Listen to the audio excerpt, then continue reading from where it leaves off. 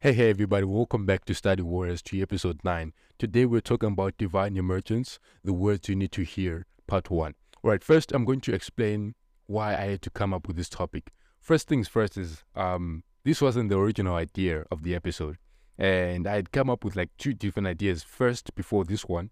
And like I'd tried to complete an episode with the first 2 ideas, right? But nothing came of it.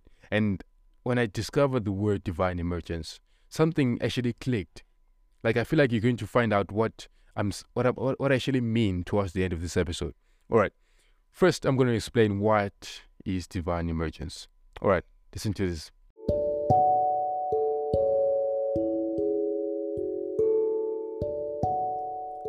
Divine emergence simply means something that is related to God and is God. And the dictionary meaning of emergence is the process of becoming invisible after being concealed, and concealed simply means kept secret or hidden.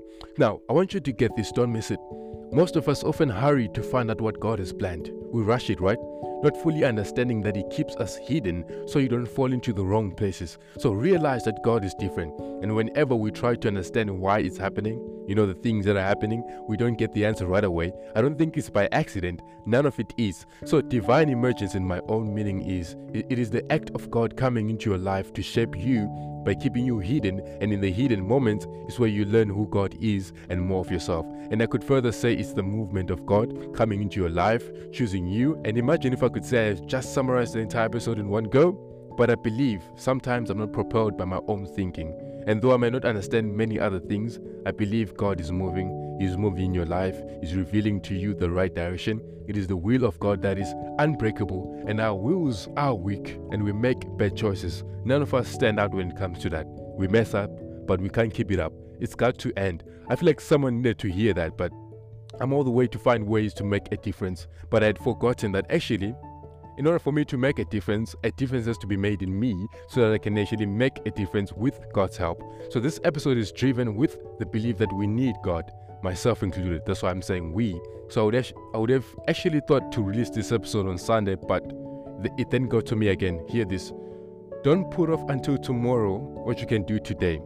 So anything that comes to mind, present it and see what happens. We don't know what our tomorrow will be, but we can trust God for what's happening now and what will happen the next day.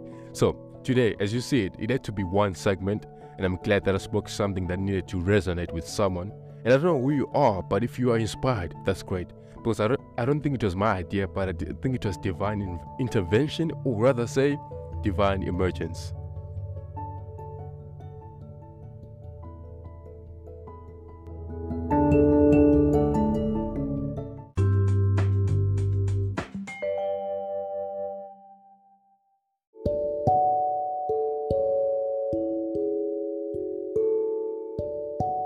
So yep, that's it for today. I hope to see you next week on another episode. Please share this with your friends and family. That will be amazing. And I will see you next time. Cheers.